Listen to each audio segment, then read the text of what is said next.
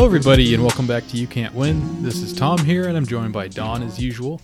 Today we have returning guest Goatstein back. We're going to be talking about some more of the good old troop hate stuff, getting into Fort Hood and some of the wacky misadventures that have been going on over there.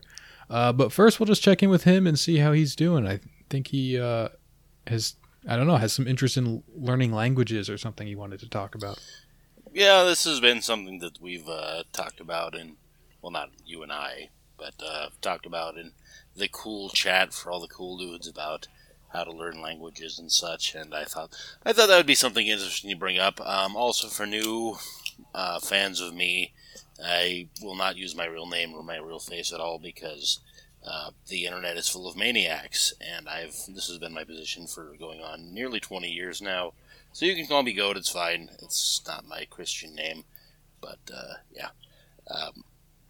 Basically, the internet is like a dark forest, and the what's the name of that sci-fi series? I guess it's called the Dark Forest series. But basically, yeah, whether or not people like to say, "Oh, you're a coward if you're online and you're not using your real name," but it's like your personal virtue has nothing to do with whether or not some maniac's going to just swear a samurai blood oath against you. So I choose to keep my real life and internet life separate. Mm-hmm. Yeah, sure. I always think of it just like, what's the benefit to me from sharing that information? Basically nothing. And what's the potential risk? Well, probably very little, to be honest, but there is some risk. So it's like all risk, no benefit. So it seems like a no-brainer to me. What if you're a sexy lady with big boobs, though? Well, maybe I am. Who knows? That's the whole thing with the anonymity, you know? Yeah. I mean, if you are, then there is a benefit, though. For me, it's different because I write things sometimes and stuff, but at a certain point, it was also because it's like, you know, what were people going to be able to do to me, kind of thing, you know? It was like they were like they're going to get me fired from nothing, kind of thing, you know? So it was I was like, well, whatever. And it's also one of those things where, like, you know, decisions I made 10 years ago or something, you know, just buried any hope of being anonymous and stuff. So yeah. Yeah, that's also sure. True. Yeah, once you're out, you're out. It's like the Mexican wrestlers who lose the mask; you can't go back. But I mean, also with you, it's like somebody just needs to find your posts from 10, 15 years ago, even if under your pseudonym, where it's like, oh, this guy said we should regard the dead troops as little Nobel Peace Prizes. Which I agree with. I'm not roasting you for that, but it's not something that's going to play well with the pipe fitters in Peoria, shall we say? That's a big part of our market demographic, actually. So yeah, maybe I'll edit that part out there. Yeah. Fair enough. So as far as the language learning was going, I wanted to I just mentioned that in passing because I know that's something that we were all interested in. And it was something that came to my mind because people were talking about, like, what's the best way to learn a language and so on, and I have thoughts about that. But I was more interested, just to start with, like, what is your... I'll put my balls on the table first. I've learned Spanish, I can read Italian, and I have a couple of other... I have another meme language that I learned from the online. But what is your experience? Yeah, so I guess I have very, very slowly learned a small amount of French. Like, I can read newspaper articles and stuff like that. But I learned a bit of German in high school. Yeah, but I have failed at learning a lot more languages, kind of thing. Like, I've taken courses in like a bunch of things. Like when I was in China, I took some Chinese courses. I took and stuff, and it didn't pan out and stuff. I probably know 100 characters in Chinese, which is not a lot. That's you have to know thousands of them, I guess, to be literate. And so this will probably, the skills would probably benefit me because, I don't know. I feel like at this point, I kind of have a handful of languages that I might be able to level up in a bit, but we'll see, kind of thing. I want to learn French enough that I'm fluent one day, and to be able to use it in work and stuff. And then eventually it'd be nice to get my German up to like being able to use it like as like a tourist or something like that kind of thing. And but I don't know. Chinese, I think it'd be neat to like learn more, but I'm kind of skeptical that I'd be able to go all the way with it. So yeah. Okay. So I grew up bilingual with English and Finnish, and my Finnish is very rusty, and it's sort of like third grade level, so some of my vocabulary is kind of funny because it's like the kid version of a word, Mm-hmm. I learned Spanish in school. I learned Turkish in college. Those are probably the next two strongest ones. And I don't know, I consider those to be like languages I can actually speak or understand if I could like watch a movie or something and understand what's going on. Or if like I hear it in the street and I can tell what they're talking about. Maybe if it's not like 100%, but if I can kind of like follow the conversation, then I feel like that counts. So that's where I'm at with those two. I did study a little bit of Italian and French like when I was younger. I wouldn't say that I could really speak it, but they're close enough to like Spanish in a lot of ways that I can kind of like make sense of some things and everything. So, and then Arabic is sort of between the Spanish and Turkish, and then the French and Italian. Like couldn't really speak it, but I can often like understand what people are saying and stuff. And yeah, that was going to be my second question. My first question was you can hear you can hear and understand Turkish on the street. You mean dogs barking? Yeah, I mean, I can write in it. It's a bit rusty at this point, but I can write in it. I can watch a movie or a TV show and understand it perfectly that'd fine. Be fun. I can get to watch Turkish Star Wars in the original Turkish. Yeah, they actually have some cool movies. There's this one film director. I'm forgetting his name now. It's like Nuri something. But he's done some cool movies. Once Upon a Time in Anatolia is a pretty good movie. Not a lot of dialogue though. It's very like brooding, silent, like kind of stuff, and then every once in a while someone says like shit. Yeah, and I said to Goat earlier that you probably know like a lot of the Arabic terms, just like in general kind of thing, from So what Goat would call the moon worship, right? Yeah, I think people maybe sometimes assume that like if you know a little bit of Arabic from like Islam that you can speak Arabic, but it's really kind of different. Maybe it's somewhat similar to like the Latin vocabulary in Catholicism or something like that. Mm-hmm. But like you learn prayers often in Arabic. You learn the Quran that's in Arabic. A lot of times at the mosque, the khutbahs, the sermons will be at least partially in Arabic, and so you kind of pick up on a lot of stuff. I've heard that you have to like learn standard Arabic, and then you have to learn like the regional in order to be able to speak anything, because the Arabic stretches all the way from Morocco to Indonesia, so God knows how many variations there are that are almost unintelligible. But yeah, I mean it's pretty regional. Like if you're in the like I don't know, like the Arab heartland, like an Iraqi can speak with like a Saudi or someone from Lebanon or whatever, but Morocco is pretty different. That's called Amiya. It's like colloquial Arabic. And then Fusha, which is like the standard Arabic, is what people generally can like know that across the the Arab speaking world, because that's like the official kind of Arabic that they use in like news media and stuff like that. Mm-hmm. And it's somewhat closer to classical, like Quranic Arabic, but it's really not.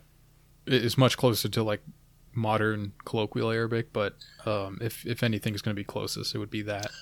Well, that was kind of the reason why I wanted to bring this up. Is like, how did you not more just our bragging about how we can speak languages, but how did you learn Arabic?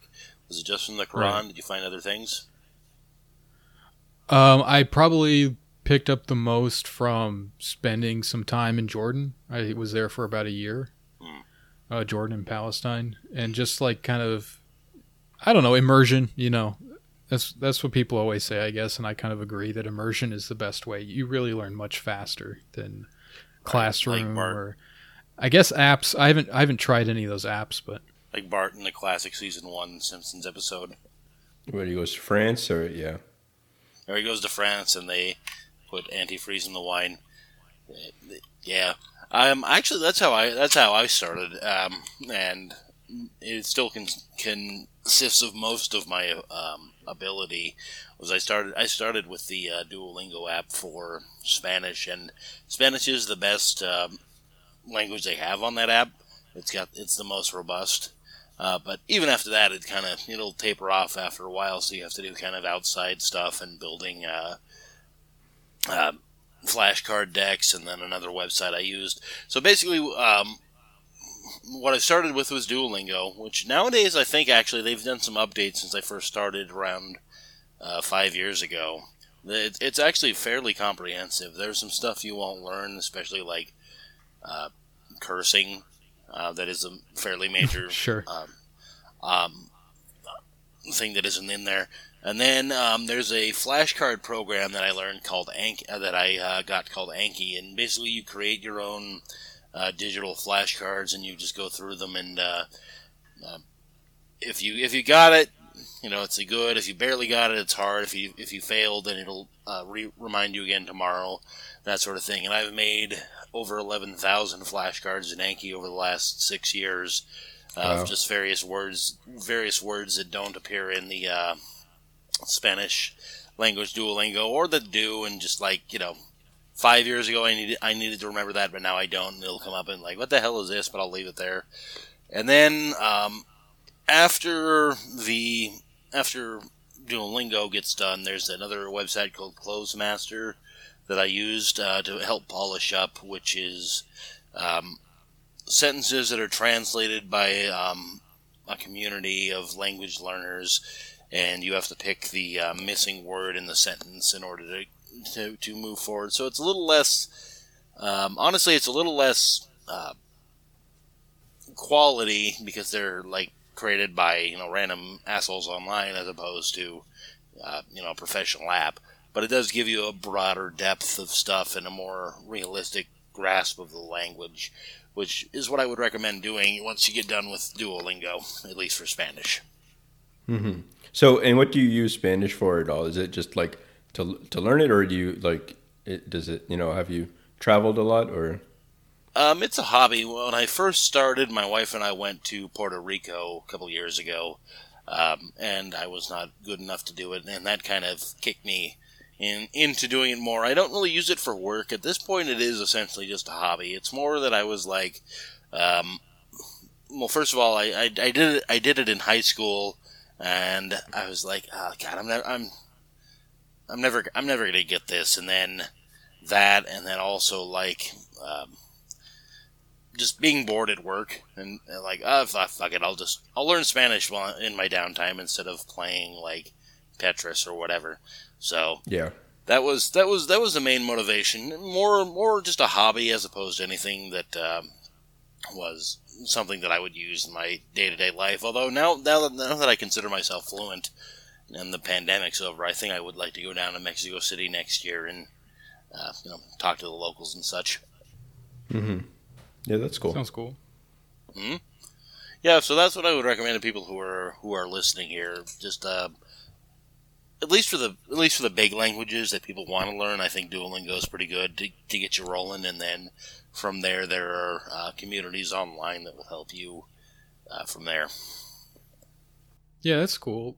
Tabs was using Duolingo for Turkish a little bit, just because I don't know why exactly, just for fun, I guess, but it seemed okay. It seemed like it would teach you words, but it's not really going to teach you how to speak exactly. Maybe really basic sentences, but I don't know if it would make you able to hold a conversation or something. Yeah, that is the main problem, because it's not talking to a person. There's no opportunity to learn how to speak. You just kind of learn the words, and then you can speak a little bit just from understanding the vocabulary. But if you really want to practice your speech, you have to actually talk to a person. Sure. Yeah, I've never gotten into this thing of just learning it as a hobby. That I feel like I would need some kind of other motivation to learn it, and then in that case, it would be easier other ways, right? Like if I have to learn a language because I'm moving to a country or something, then it's easiest just to kind of get there. You do a little bit of legwork, maybe you take a class or something, but you just will end up picking. I don't, at least for me, like you will end up picking it up. So I don't know. Yeah. I moved to Montreal a few times, and I mean, in Canada, you learn French in high school and stuff like that, or in grade school, whatever, like just kind of on your way up. And I did not learn much from that process, other than I think you learn like some basic things, kind of just get drilled into you. But I forgot it pretty quickly because I just thought like, oh, I'll never need this for some reason. And then I went to Montreal on some like immersion thing a few times, and it's funny because I probably have taken the equivalent of the first year university French like 3 or 4 times, and it still hasn't like completely sunk in. I'm just not good at it, kind of thing. And it's a lot of it is just because I haven't had a lot of opportunities to use it. But I mean, enough that like, you know, I lived in Montreal for years, so it's like I can navigate, kind of thing. Like it's, you know, you can just you see the words everywhere and stuff, and you just know the basics, so it's fine. But like I was never good at like just sitting down and like sort of drilling on the grammar and all that kind of stuff. So yeah. Tell those fuckers they're white and they're north of the Rio Grande. They need to speak English. That's on them, not on you. Yeah, I think it's the opposite. I think that like English, you know, is going away. It should go away. I don't know. Anglo hell. Yeah. And be replaced by French? I don't know about that. I don't know. Maybe like Spanish or Chinese or something. I don't know. We'll see. Maybe we'll hold like a vote, like a worldwide vote. What should like be the world language instead of just default English because Americans are rich. I don't know. Yeah. Oh God, it's gonna get hacked by 4chan, and we're all gonna speak like language, make language face.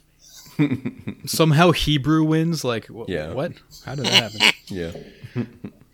You're anti-Semitic for guessing there was some reason for that. I'm very strongly against that idea of like a one world language. I like the variety and multiplicity of languages. Yeah. I think they're important. Yeah, I don't really mean that we should all speak one language. I just mean that like we should get rid of English. Just so like, you know, we'll just displace it because it's a failed culture. So we'll have to like move on. Yeah, we should deconstruct it back to its like component parts of like the old whatever Frankish and Norman and all that stuff, old English. Mm-hmm. And then we're right back to French. Look at your hubris. Look at where it's gotten you. Yeah, that's true. Sure. On the topic of this is a good segue. On the topic of language learning and also into the Afghan stuff, Reality Winner got released from prison recently, and she was a translator. I think she spoke Pashtun, and I don't even remember a couple of those languages. It would be good to use in the Middle East. She finally got released out of prison for being just a Russiagate lib, and I can't remember how many people she killed. I think it was 600. I want to say that. She was officially credited as having 600 confirmed kills by her ability to speak Arabic and Pashtun and telling the drone operators where to go. Wait, who is this? Reality Winner was the source for some of the Intercepts reporting a couple of years ago about how she released some classified document that said, like, the CIA thinks that Russia's talking to Trump. Which is like, okay, I'm not saying that's wrong, but like, you don't need to leak a classified document about it. Just turn on the TV. It's obvious. Oh, that's her real name. Yes, Holy her real smokes. name is Reality Winner. Yes. I thought this was like some Twitter poster or something. No, that is her real name. Well, her mama done named her Reality Winner. Her mama, Mrs. Winner, is like, I'm gonna double down on this shit. Yeah, I don't know if you can claim to be Reality Winner if you end up in prison for that long. That seems like a major setback. Yeah, didn't they like sort of mess up that interaction to the Intercept, something like that? Wasn't there some Yeah, to some extent.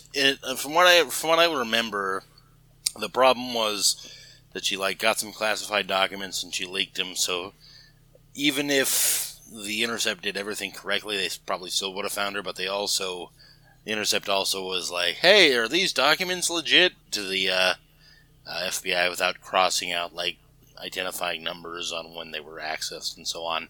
So that was not good on their part, but they probably would have found her anyway. There's only a certain number of people who have access to these documents, which once again were not anything important to know. You could just ask the CIA if they think that Trump talked to Russia, and they would just tell you. So, Huh. Yeah. Well, okay. She's a butcher. That's the important thing. Sometimes yeah, that's wild. Sometimes you have to get Capone on tax evasion. Yeah, I thought it was the opposite for some reason. When I heard people saying that she had a kill count or whatever and stuff like that, I thought it was that because she leaked the documents, there was some documents or something that revealed the names of people or something, or so. No, I always thought that, not at all. But it was she just went ham on people. Yeah, she was a translator for the Air Force drone program, and in her official duties was acknowledged officially by the Air Force as having, I want to say 600 confirmed kills. Let me look this up. That's a lot. It is a lot. It is quite a lot. Yes, it is exactly. It is 600 confirmed kills, which I know because I created a meme, a who would win meme, which was 20 of the most notorious murderers of the last half century. McVeigh 168, Kaczynski 3, Eric Rudolph 2, yada yada yada. Anders Breivik 77, Elliot Rogers 7. A bunch of these guys, and then some serial killers down there, who in total over the 20 equal 599 confirmed kills, and then one lib with a stupid name, reality winner, 600 confirmed kills, hashtag hoorah. Yeah. I wonder, Wow. the translating there was probably she goes into a village or something, and they're like, "Please, we need food or something." And then she's like, "Yeah, they said they're planning an attack on Madison Square Garden or something like that, whatever, you know." Yeah, why not? I mean, hell, it gets you more medals for your fucking Soviet general ass. Yeah. So, I don't know, maybe we'll transition now into the Vanity Fair article we wanted to talk a bit about, which is, okay, so the title that they use on the website is, "The Only Thing I Knew How to Do Was Kill People, Inside the Rash of Unexplained Deaths at Fort Hood," by Mei Zhang, July 6, 2021, so it's just a new article. And so we'll put the link in the description as well. But, yeah, so near the start of the article, it has a pretty tough opener. It says, last year, at least 39 Fort Hood soldiers died or went missing. 13 killed themselves. 5 were murdered. 11 of the deaths remain unsolved, some legally, others for the victims' families. And so it kind of walks through some of the recent deaths at Fort Hood. This was just last year, 2020. And yeah, it's a pretty tough article. I mean, but it kind of gets into some of the different, I mean, it kind of blurs together at some point. It's just all terrible troop stuff kind of thing, So that's also the same base where in 2009, that guy, Nidal Hassan, shot a bunch of people, 13 people. So I don't know. And there's only 45,000 soldiers on the base, apparently. So you got to think that if 39 die in a year from, bad circumstances kind of thing, whatever, that's 1 in 1,000, which is pretty not, that's not a rate you want to see in general. So, yeah. I disagree. But okay. Go on. Sure. Well, I mean, I think what's odd, especially, is the nature of the deaths. It's not like people are just committing suicide or something like that. It's it seems like targeted killings. People are getting, I don't know, they're finding bodies in their cars with multiple stab wounds. It's made to appear like some kind of suicide or something, but it's the facts don't really add up. There's a bunch of these Yeah, they're odd the circumstances. TLDR is that these people are dying, and it's not just suicide. It's obviously the troops have a lot of those, but it's not just suicides. It's murders that are made to look like suicides for a lot of them, or just they just disappear and like, oh, he just got drunk and wandered off and decided he was going to shoot himself 4 times in the head, kind of deal. The thing that really stuck out to me in this article, and it's not really new information for me as a longtime follower of the troops, but the thing that really stuck out to me as an example of it was what they call when people call when they talk about hating the cops, they talk about the blue wall of silence. Like, one cop will fuck up and then nobody will snitch and it'll go away. And that's at least as true as it is for the troops, not just here, but in dozens of articles I've read over the last 10, 15 years. And in this case, the only thing that's really different about it is that they're killing other troops. It's not just, some Iraqi guy, we decided we're going to blow him away, and nobody said anything, and it just kind of went away until we all got to go home, kind of deal. These are fellow officers, largely women, largely people who were bullied by the other troops. They get murdered or raped and murdered, and the other troops not just kill them. In any organization, there's going to be a couple of psychos, but it's not just that guy kills them; it's that everybody rallies around that guy, and not just even that, but the local police rally around the military and say, "Okay, we're not going to worry about this. He was a loser. These things happen," kind of deal. Yeah.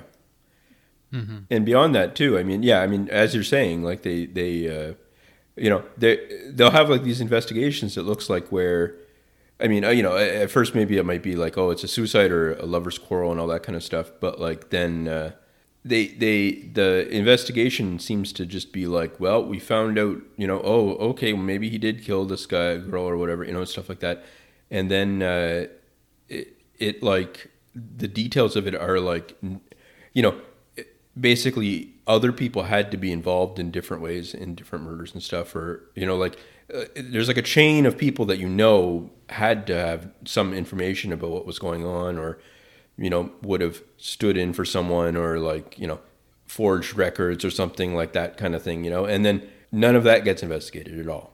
There's no like follow up on that kind of side of it, Yeah, the main story in this was the story of some woman, I don't remember her name, which is on me, but some woman who was a troop who went in to go requisition a gun or something, and there was a guy who was stalking her, and everybody on base reported that she got what she was looking for. She walked out and drove off.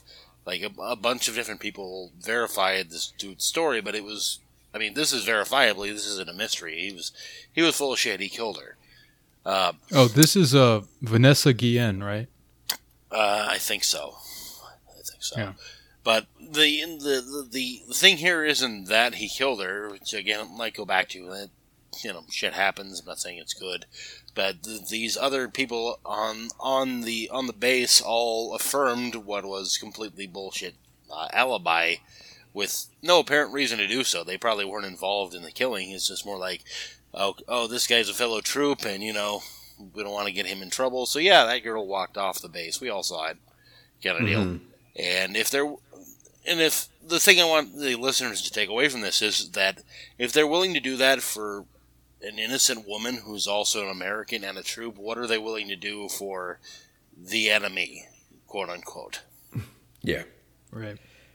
Yeah. And that's a theme in the article is talking about like that these people are basically warped into killers and things like that kind of thing. That it's like if all you have is a hammer, everything looks like a nail kind of thing, like attitude.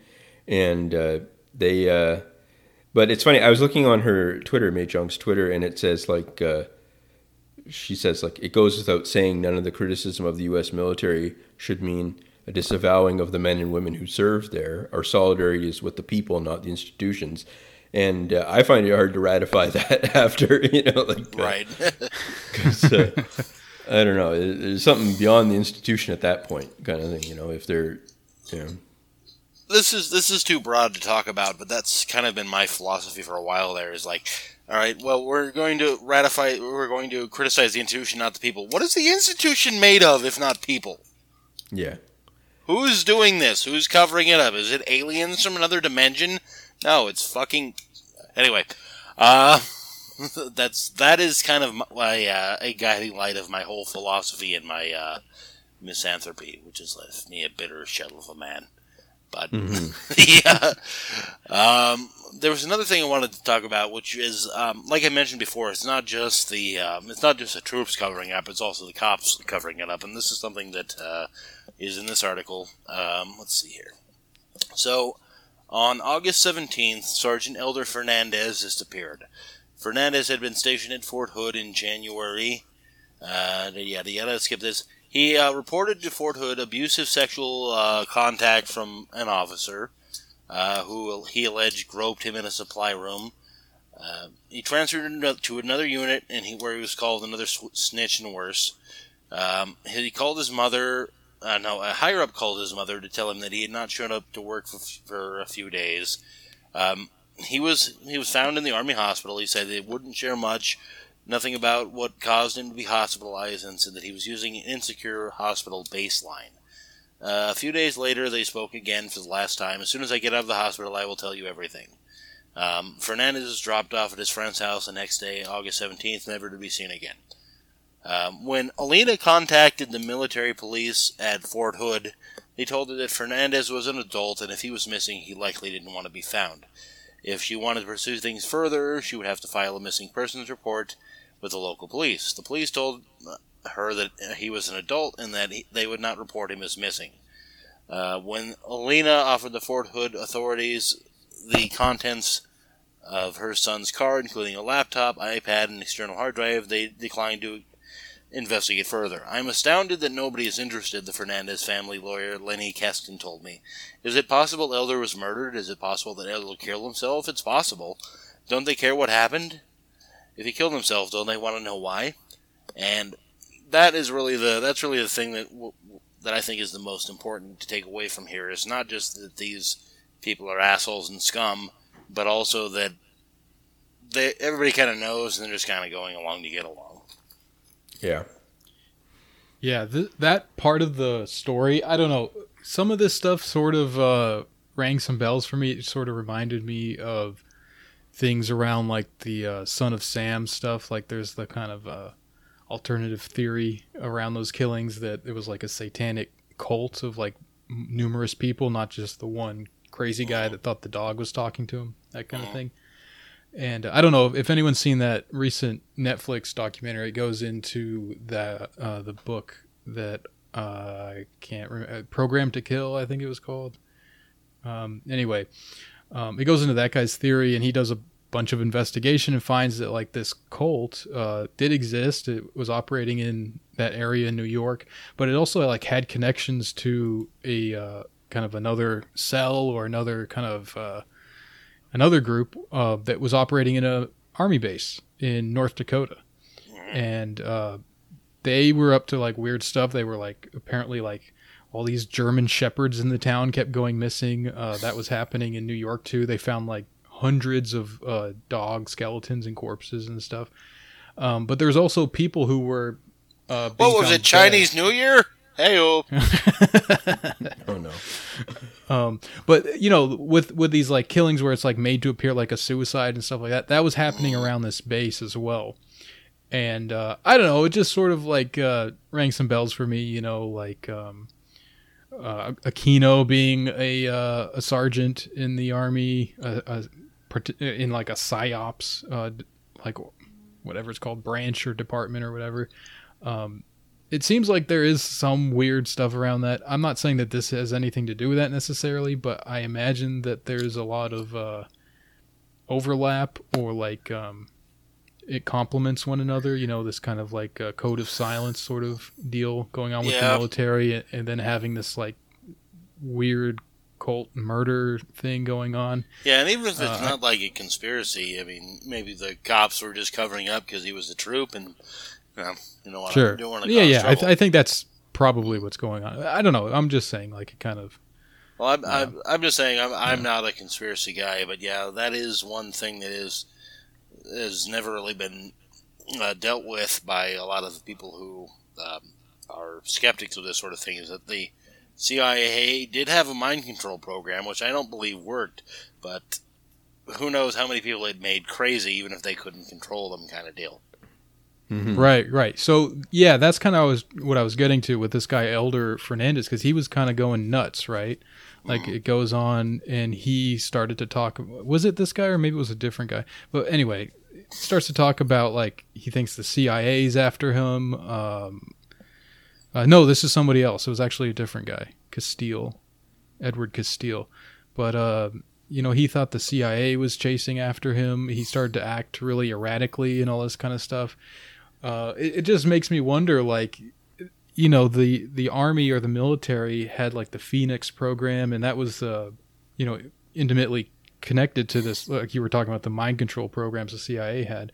Essentially, it was just, like, extreme trauma, inflicted upon a person, and it just, destroyed their mind. And a lot of the people that were, victims of that behaved very similar to this, and then you see a lot of these weird killings happening in the same way. I don't know. I think there's something to that. I'm not saying anything specific about this case, but I think, I know it all kind of lines up.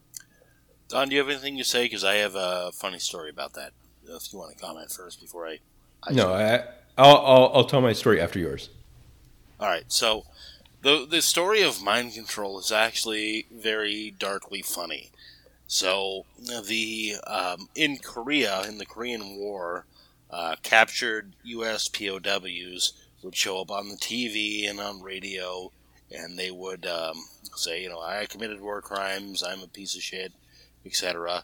And the official explanation was that they had developed a mind control technology to make them say these things, which the most obvious thing is that that's true, and the second most obvious thing, the most obvious thing is that what they're saying is true. They were committing war crimes. They were killing civilians indiscriminately. We know that as a fact.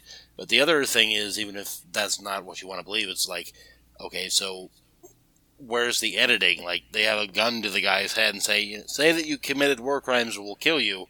That's not really mind control. It's just like, the editing around it. But they needed to have an excuse for why these guys were saying this, so they came up with mind control.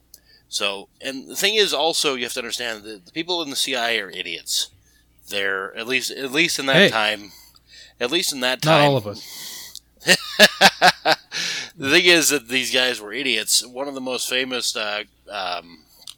scandals for the CIA was they all got tricked by James Randi, a literal stage magician, who tricked them into believing that some of his operatives were using psychic powers to bend spoons and communicate over long distances. And there was like the better part of a decade of research around this until he finally, pulled the ripcord and exposed these guys were idiots who were just buying whatever they were told. I have some ideas about that, if I could interject real quick. Sure, go ahead. I think that kind of stuff is... I'm sure there were probably people who sincerely believed in it. Like, there were people who weren't, like, clued into whatever, behind the curtains deals and stuff that had to sign off on it, I'm sure. But I think a lot of that is, like, cover for various things. I think the whole mind control... Like, the MK Ultra mind control stuff... It seemed to be a response to a belief that the Chinese communists had something like that going on. And basically what they discovered was that they were just torturing people. Or, whether or not that's true, I don't know. That's what the CIA was telling, like, internally telling their people, right? Right. No, okay, I'm not arguing with that. What I'm saying is what you just said is exactly true. So they were not actually they were not actually mind controlling people. The Chinese and the Koreans were actually not mind controlling people, but they came to realize that over time. Meanwhile, they were funding these experiments, and the cost of those experiments was they kidnapped a bunch of people, and gave them like drugs and tortured them and Yeah. put them in rooms on LSD, which nobody knew what a hallucinogen was back then. So it drove them crazy, and they were just trying to break their wills to do mind control. But the whole premise of that whole program was based on a ridiculous fiction that there was such a thing as mind control that somebody else had figured out, and they had to catch up in order to compete in the market of clandestine operations. Yeah, sure. I mean, my point is, I think that a lot of that is just like covered for the budget. They have to kind of acquire a budget so they have a story, and if it works, it works. It doesn't matter who believes and who doesn't. It may be just something that everyone kind of goes along with because it provides money to something that they want to do, and it can kind of be under the cover of like, yeah, this is part of that whole mind control thing, and then you can kind of do whatever you want with, what I mean? So, well, I see what you mean. As a non-conspiracy guy, I take a different approach on that. I feel like people are dumb, and they were essentially just playing with a Ouija board and freaking out that it was giving them all this information. And they didn't realize it. Sure. They didn't realize that that's what they were doing until it became untenable to think anything else. So that's my position, is that they thought they had something really important here and something really powerful until it became clear that they were just doing quackery because people pulled the rug out from under them. That's my opinion. All right, fair enough. Mm-hmm. Yeah. Don, you had something? Yeah. So, my story is less interesting, but it's more relevant to me because it's about Canada. So they recently in, I think it was Nova Scotia, the Canadian military. So there was like people started getting leaflets that said that there was like a certain type of wolf attack in the area, to be like, be wary about this certain type of, I think it was like gray wolf or something, some sort of certain type of wolf that like they said was, popular in the area now for some reason, and like was attacking people or something like that. And people, I guess because of social media and stuff, people almost instantly were like, what the hell is this kind of thing? Like it's obviously fake or something. And the military admitted that what they were doing was handing out fake leaflets to see if they could track people online, like see the spread of the idea that wolves were attacking people in the area, and then see if people claimed that they actually were attacked by wolves. So they wanted to like do basically a military science experiment to see if they could psyop people into believing that they actually were attacked by wolves, even though that they weren't actually attacked by wolves. It was just like their thing. And their attitude to this was just to go, yeah, sorry about that. And it was just like, like we were just trying to mind control people basically. And they didn't like, no one's, apparently I was reading today that like no one has been like sanctioned or anything for it kind of thing. Like the idea that like you can just go and practice this sort of thing. And it's funny because the way that like it was kind of sold was almost like, well, it was a wild idea they had to just go do this kind of thing or something and stuff.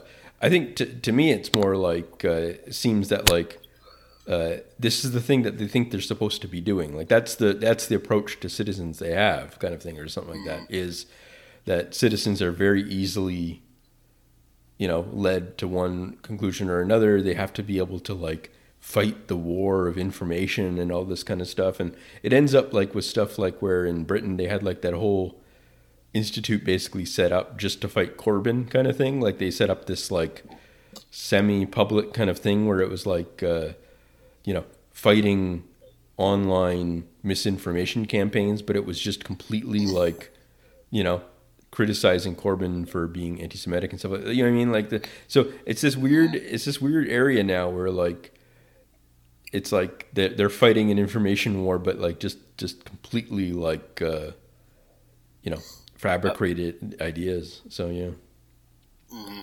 Yeah, they whatever else is true, they are kind of afraid, obviously, that like they've lost the complete control of information, for sure.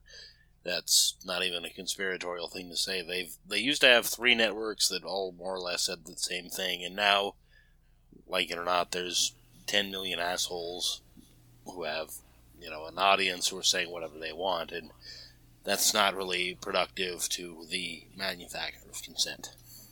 Mm-hmm. So just to get back to the article, I thought that the most interesting part to me was this part 3, where it kind of gets into the history of the base and the town. Which, I don't know, it sort of like really paints a picture here. Like, it talks about how this town was, like, a lot of land was confiscated to build the base Right. from like thousands of people had their land taken for this, and it was eventually built up to become like the most densely populated military base. Cost $35 million, had at its peak 95,000 soldiers on it, 35 firing ranges, 18 chapels, 3 bowling alleys, and 1,384 barracks. 3 bowling alleys kind of really tells the story for me. Like, you don't just need 1, you need 3. That's how many people were on this. Mm-hmm. Named for a Confederate general too, which I don't know. I know they're changing this now. They might be like, isn't that like the plan? They're gonna rename the bases, but like, yeah, that's a cell phone right there by Americans to like name your bases after Confederates. I don't know. Yeah, that's kind of bizarre, isn't it? Yeah. Like, wasn't that the guys that we defeated? Yeah. Anyway, I mean, the town, it's in Killeen, Texas. It was apparently a hotbed of Klan activity. They didn't have any black residents until the 1950s, which sort of, I don't know, like reading about the different deaths and stuff, it seemed like a lot of them were Latino, and it was just kind of like maybe that's kind of an aspect of this. Yeah. It was talking about how like a huge part of the population have ties to the military. 2/3 of the entire town are connected to the military in some way. Mm-hmm. That a lot of the like immigrant communities there, the immigrant population, are Korean, Japanese, and Vietnamese, and it kind of says that a lot of them are like war brides, that they kind of came home with soldiers and made little like sushi restaurants and stuff when they got back here. Yeah. It's a pretty impressive nexus of evil.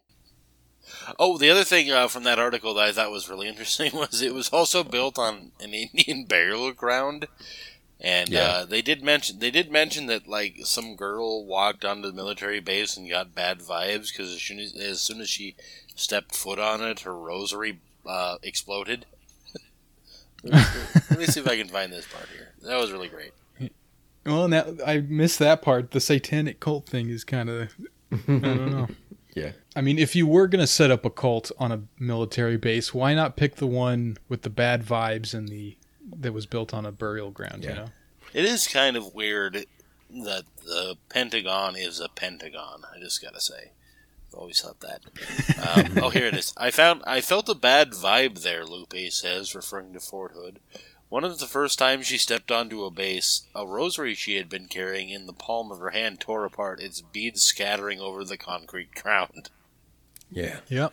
I thought it was also good that one of the people mentioned to the author that she should stay at the Marriott because the Marriott was the better of the hotels because like for like it was safer or something. So maybe this whole article and even the killings might have been like some sort of like Marriott promotion kind of thing, like to get people to read the article and go, oh yeah, maybe next time I'll pick the Marriott because it seems safer. Yeah. So Less demons. Next time you're vacationing in Killeen, Texas.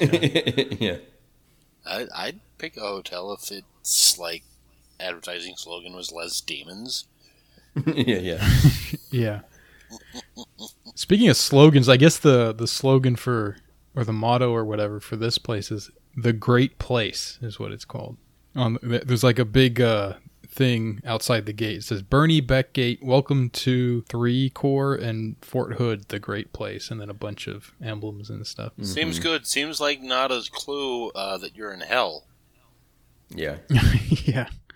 Yeah, I like Great Place because it's in quotes, like on the sign Yes. thing there, so it almost looks like it's being sarcastic. Yeah, and they also said that it was like it's like basically the entry and exit point for troops that are going overseas, I guess, for the army, I guess. Yeah. So I think that's probably plays into maybe part of the extremes. I don't know, but yeah. Yeah, a lot of guys coming back with PTSD and that kind of thing. I'm not sure. Yeah, or afraid of leaving and stuff like that. I don't know. Sure. Or guilt. Yeah. Yeah. Yeah, is that considered part of PTSD if like you're just sort of like messed up emotionally from that? Talking out of my ass, yes, that's all PTSD is guilt for the crimes you've done. I knew a guy with PTSD from his tour. He was not really fun to live with. He was bizarre for reasons that I assume are outside of his military experience, but his PTSD had him like really jumpy. Like anything that woke him up, like any sound woke him up in the middle of the night, he would just be like immediately in like adrenaline kind of like combat mode or whatever. Mm-hmm. And he was this was when I was a student. He was also a student, and he said he would get really panicky and anxious about people like reaching into their backpacks in class and stuff like that. He was like hyper vigilant, Doesn't sound fun. No. Yeah. So, do we have any more on the Hate America beat? Easy to dance to. Yeah, the one thing I wanted to relate this all to was Biden pulling the troops, at least the last of them, officially out of Afghanistan.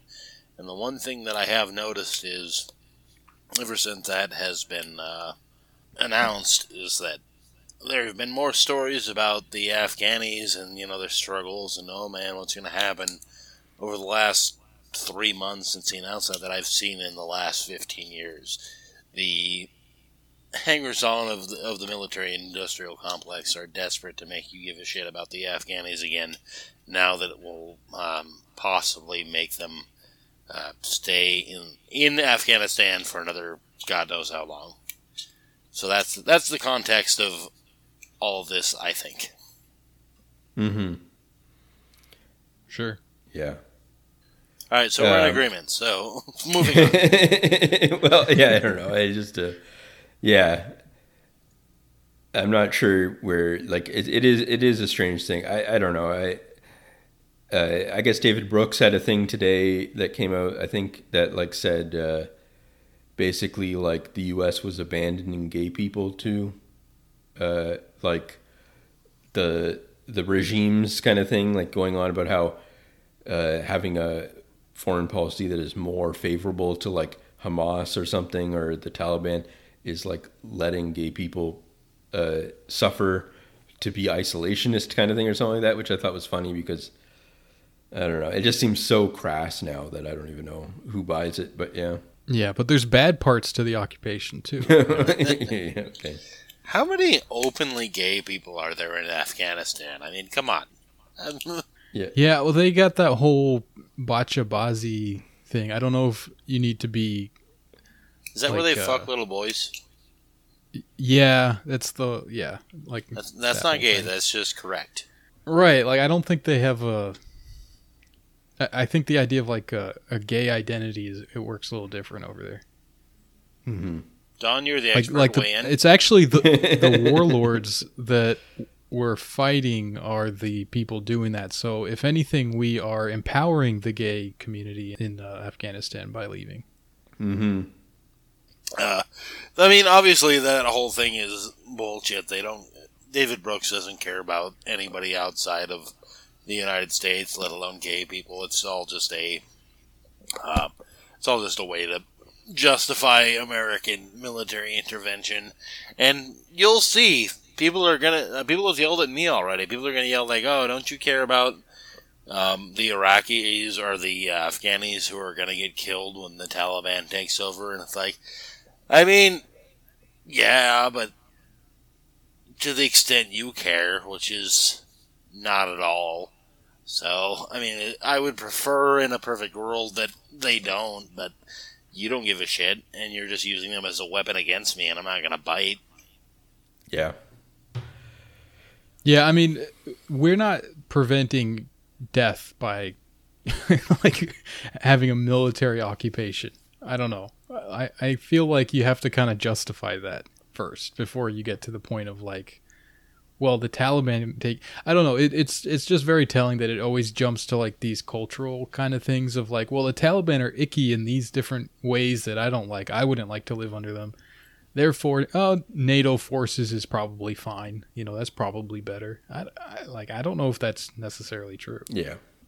Well, part of the problem is that it is the worship of the troops. It's like, if they were there to save the Afghanis, you would have to accept a much higher level of death of the troops than you're currently willing to. If they're a threat, if they're pointing a gun at the troops, and the troops see it, and they have to talk them down, and in a decent percentage amount of those situations, the troop is going to get killed, and you have to suck that up.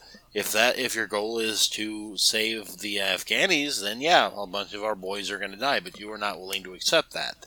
So the only thing that can happen is that we try to keep our boys safe, and we just fire, bombs and anything that looks at us funny, and somehow it doesn't work.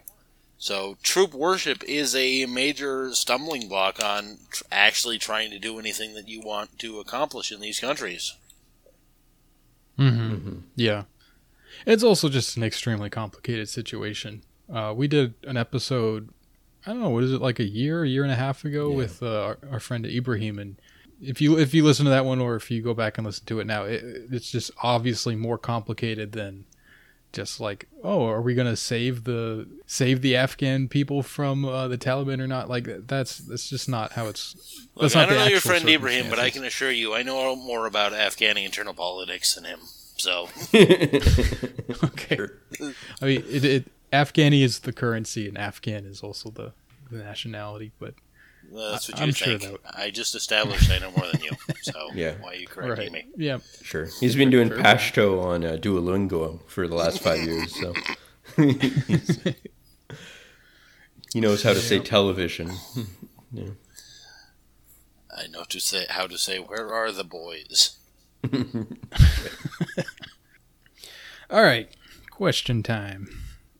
This one is from Cowboy Flint, one of the few not anonymous questioners here. This show has gone on for an awfully long time without ever broaching the topic of cricket. Now, I don't know much about the sport myself, yet it still fascinates me. What are y'all's individual opinions on cricket? Have y'all ever played? Normally, when people say y'all, it kind of annoys me, but he is a cowboy, so I'll allow it. Sure. So how about you, Tom? You actually lived in India, I guess, and so I guess it's pretty popular there. So I played a little bit of cricket. I don't really understand the rules properly. And the skill, like baseball skills, don't really translate well to cricket exactly. Like bowling is kind of the term for pitching, and it's very different. And then the batting is different too. But it was fun. I don't know. It seems cool. The games go on very long. Like, they're multi-day games. Wow. Yeah, so they like play for a period of time in a day, and then they kind of like obviously take a break and then come back to it the next day and stuff. Mm-hmm. I think if I had to like explain the rules for cricket, I would get maybe like 10% of them even like within the ballpark kind of thing. Like, not even like I would be able to be like, so there's like, you got like a bat and then you're like near these little sticks or something. That's about it. Like, I don't know. You have to like, you hit it. You get to decide when you want to run. There may be some sort of rules around that, but that's my understanding.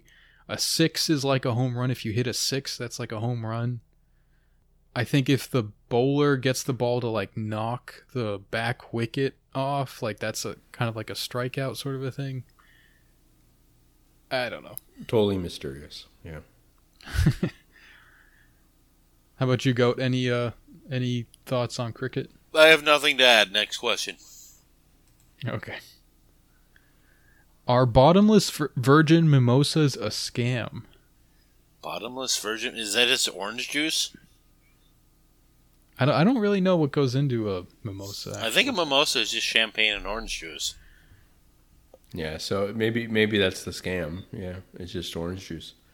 Yeah, I guess it would be, unless you have something to do the job of, like something substituting for the champagne. Yeah, Like, maybe yeah, ginger soda ale water or or something. something. Yeah. Yes, I'm going to say yes. That sounds like a scam. Unless you like orange juice, I guess. Mm-hmm. And then- It's just orange juice. It's not a bottomless mimosa. It's just bottomless orange juice. yeah, fair. I, But if that sounds good to you, then that doesn't sound too bad. Yeah, I guess that's not a scam if you like orange juice. yeah. Yeah. I think, Tom, you should take the side of this because it doesn't have alcohol in it. So it's like Sure, The other, that's you know. fine. it's like if you had actual bottomless mimosas, you'd end up in hell or something. So yeah. Yeah, that would definitely be a scam. You're Yep. scamming yourself. Yep. But, in heaven, you get 72 bottomless virgin mimosas. Yeah, I mean, if it's like $15 or something for the orange juice, that's definitely a scam. It has nothing to do with the alcohol or not, but like you're basically paying for the alcohol and not getting it at that point. Sure. Let's see. There were 83,576 abortions in Canada in 2019. A good start. Why is yeah, that's almost like what 5% of the whole population or so. Why is so much of the Canadian left focus on the deaths at residential schools where there is a bloodbath of children every year? Yeah, I don't know. Do you know what's funny is that because of my position online now, this could be a joke or it could be serious. Because I see Yeah. stuff like this now. It kind of sounded like someone trying their hand at Donald posting. a That's little true. That's true. But it also, you never know. Yeah. I don't know. Yeah. I'll just accept the joke. I'll just accept it as a joke. I'm not going to riff on it. I'm just going to say, because it's a little tasteless. Rookie numbers. Yeah. Okay, my answer is, sir, I've already told you I don't know for 500 yards within a preschool. Please leave me alone. Okay. Hey, fellas, I was going through your back catalog, a perfectoroonie of delight, and I noticed aside from tabs, it looks like you haven't had any women on as guests on the show. Is that just a coincidence, or are you trying to subtly discourage free mixing? Alhamdulillah. We've had other women guests. We had Alana a couple times.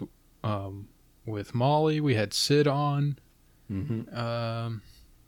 We've had Goat on several times. Yeah. I'm sexy. The problem is, as you say, women can't read, so how are they going to follow the instructions to get onto the server? It's always a struggle. Sure. Yeah, I usually have to get a guy on to like kind of help set things up. Yeah. Yeah, I don't know. I mean, we get some real weirdos on this one, so that's why it's so male focused. Because we respect the women too much to. Maybe, not to cause trouble here, but maybe Tom is keeping women off the podcast so they don't fall in love with you, so he can keep you enslaved to his podcasting empire. Yeah, that's a good idea. Yeah, I can't confirm or disconfirm that. sure. Okay, is Tom willing to admit that he was retarded for investing in Bitcoin? Yeah, possibly. And also helping to destroy the earth in the process. Okay. Is this what he meant by ethical consumption? Yes, that's exactly what I meant. Yep, I always talk about ethical consumption, and I meant destroying the earth by buying Bitcoin. Yeah, I don't know. I think that it's one of those things where people are. It became a meme thing to say it's destroying the earth. It probably is, but like I don't know how much more than anything else, kind of thing. You know, It's a completely stupid thing to say, to be honest. yeah, like it's like getting mad about like SodaStream or something like that kind of thing. It's just like a totally, I don't know. And I mean, it's like saying using your credit card at the grocery store is destroying the earth because the financial system uses electricity. Like, yeah, well, that's Bitcoin uses the same amount of power. It doesn't matter if you buy it or not. It's not like you buy a Bitcoin and then like some computer like turns on and starts churning away and stuff. You know, it's just really dumb. Well, I think it is true that the credit card is destroying the earth too. It's just that it's just such a collective problem that trying to make it into like I don't know. I don't think you ever had said on here that Bitcoin's going to solve climate change or something like that kind of thing. So, well, yeah. that's true, but then El Salvador is going to start doing geothermal powered mining rigs out of their volcanoes. So now I do think it's going to solve the environmental crisis. Yeah. So everyone should buy Bitcoin to save the earth. That's what I think. Okay. My position is your fans seem interested in roasting you guys. They should be nicer. I guess I actually tend to like to read those ones. Those are the Yeah. most fun ones. Sure. I would never do such a thing. Here's a fun question. Were any of Don's ancestors interned in the Ukrainian internment camps? I don't think so. No. Did any of them fall out of the guard tower at the internment camps? But they were a few of them were socialists, and my mom was saying that I didn't know this before, but like because there was like a wave of like refugees after World War II and stuff. She said that like people that were like Polish or Ukrainian and stuff like that in Winnipeg tended to be called DPs, which meant displaced persons. So like like she was like, you know, people would be like, oh, she's a DP or something like that kind of thing, because they associated that with like people being refugees and immigrants and stuff like that. So it was weird. Like, I don't know, like, you know, because I'm just like extremely just a random Canadian guy. Like it's strange to think that, you know, my mom thought of herself as like part of like, you know, an immigrant community coming up and stuff like that. And I don't know. That's interesting to me. I don't know, like DPs. I don't know. That'd be funny to get like some sort of thing like that growing up. Yeah. Yeah, it's always fun to get DPs when you're growing up. Sure. I think that term was used like I don't think it's like a Ukraine specific term, because I think I read that I saw it in Gravity's Rainbow is where I think I first heard. Yeah. No, yeah, I think but in Winnipeg it was used for like Eastern Europeans generally. So yeah. Okay. Why don't you ever answer my questions? Is it because you are mean? Is it because I am a sedevantist? Yeah. I think that's like a Catholic.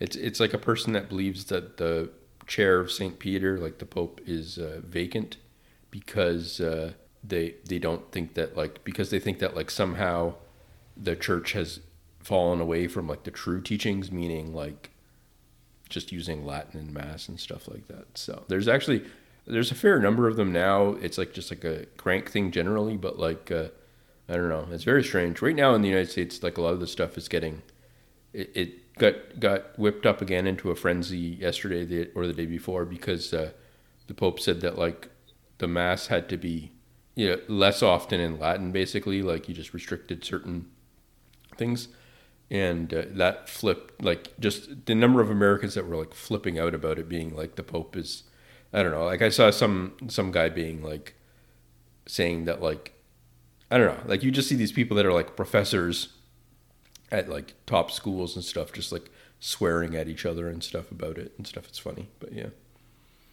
Whenever I hear about this kind of stuff, I sort of feel like if you are committed to the idea of the church, you got to just, you know, the church is the church. You got to like, if you put faith in the idea of like this having like significance on like a cosmic divine level or whatever, you got to just go with it. Otherwise, I feel like you got to keep going down that line of logic. And then there are some very interesting other faiths that may kind of speak to, you know, if you're looking for like somebody who may be calling for reform of monotheism, and it says that, you know, people kind of went off the wrong track with things. I don't know, maybe continue down that line of logic a little bit further. There's a big overlap between people that are like Latin is the real language of the church and all that kind of stuff, and people that believe that like Islam is like just barbarian Satanism or something like that. So yeah, well, they clearly have done their research, I guess. Okay, This person says, I like pictures of naked man. Okay. Nice. So that was Big Dave, I guess. Is that the question? Yeah, that was it. It's not a question, sir, but yes. France is gay?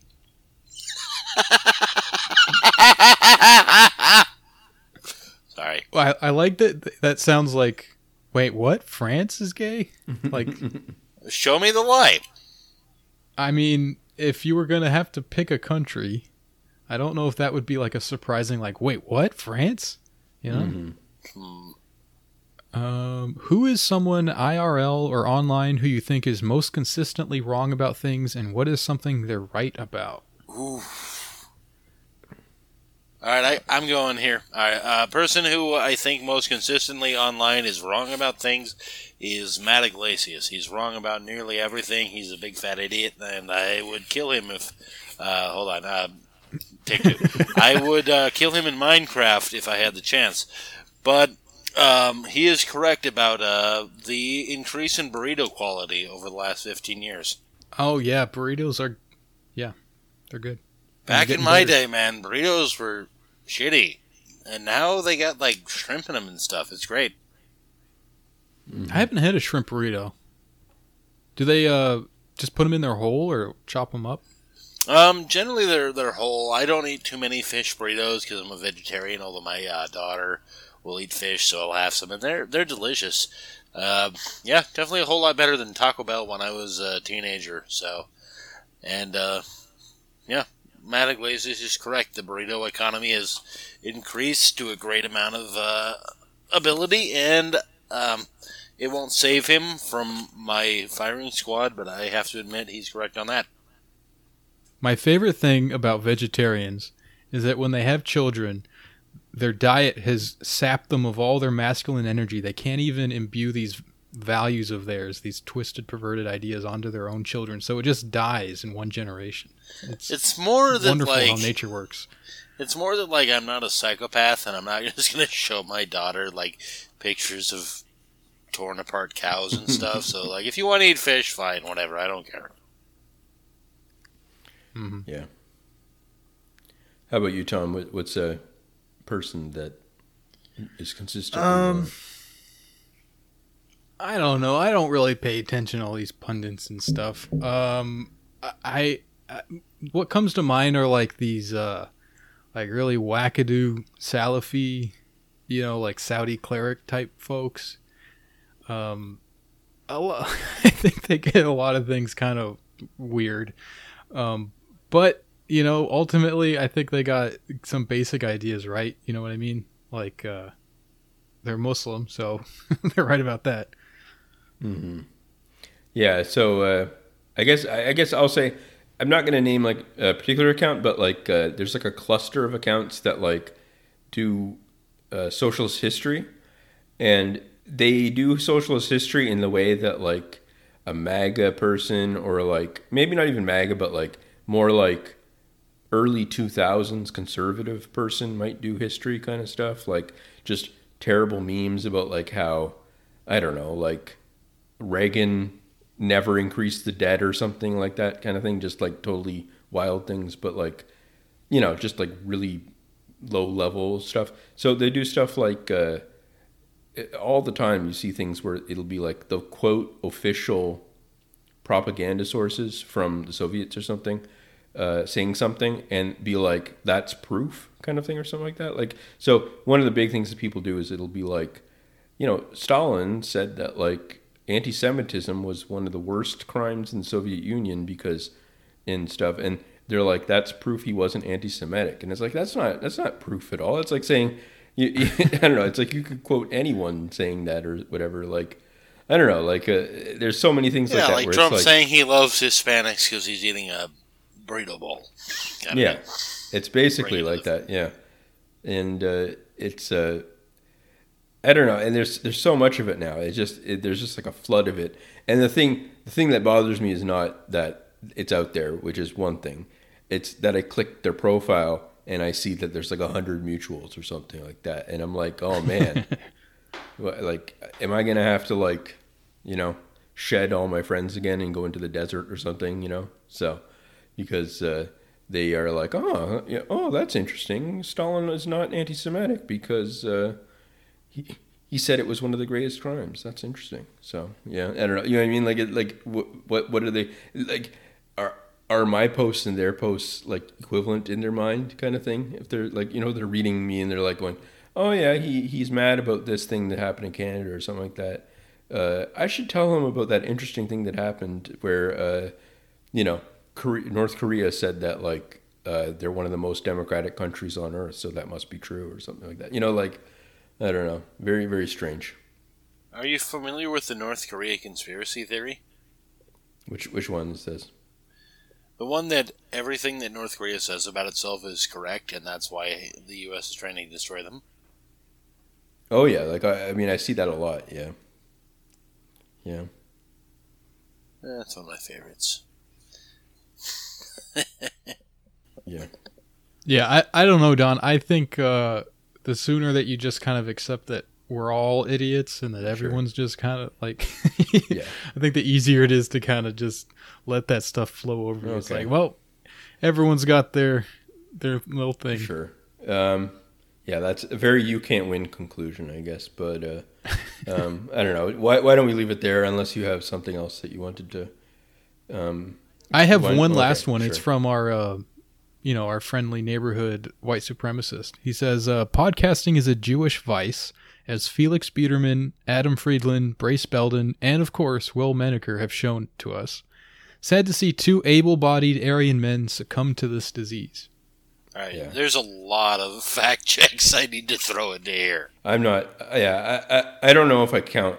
Yeah, I don't know if I count as able-bodied, so... Or Aryan. Or Aryan. Yeah. Sure. Yuki scum. Okay. Are Ukrainians not considered Aryan? Is that how it works? Slavs are like you're Slavs, cattle, right? I thought Slavs were like Aryan, but not like they're like subhuman culture or something like that. I don't Your know. square brain would think that. Okay. No, Slavs are definitely an inferior race to the Aryans, according to the great minds of history. Okay, well, Yeah, he said while being led toward the grave, like, no, I thought we were Aryan, but like, yeah. sure. Yeah. Well, Get on the pierogi train, Don. yeah. This is that is why I do tell people I'm biracial. So I don't know. Yeah, correct. You should. They should be aware. Okay. Anyway, thanks, Goat. Thanks for coming on. Thanks for I coming. would say Joe Rogan is not Jewish, so what is this guy talking about? He's the most famous podcaster. Sure. He's Italian or something, isn't he? I don't know, he's some kind of meathead. Thank you guys for having me on once again. I always enjoy it. Sure, man. Always a pleasure. All right, so if you enjoyed this episode and you'd like a second episode of You Can't Win every week, you can subscribe to our Patreon and you'll get that, as well as access to our Discord where you can chat with us in our lovely community. If you want to send us anonymous questions, you can do that by going to the Twitter account at YouCan'tWinPod, and you'll find the link to the Curious Cat pin there. Thanks for listening, and we'll catch you next week. Thanks, guys. Bye. Yeah,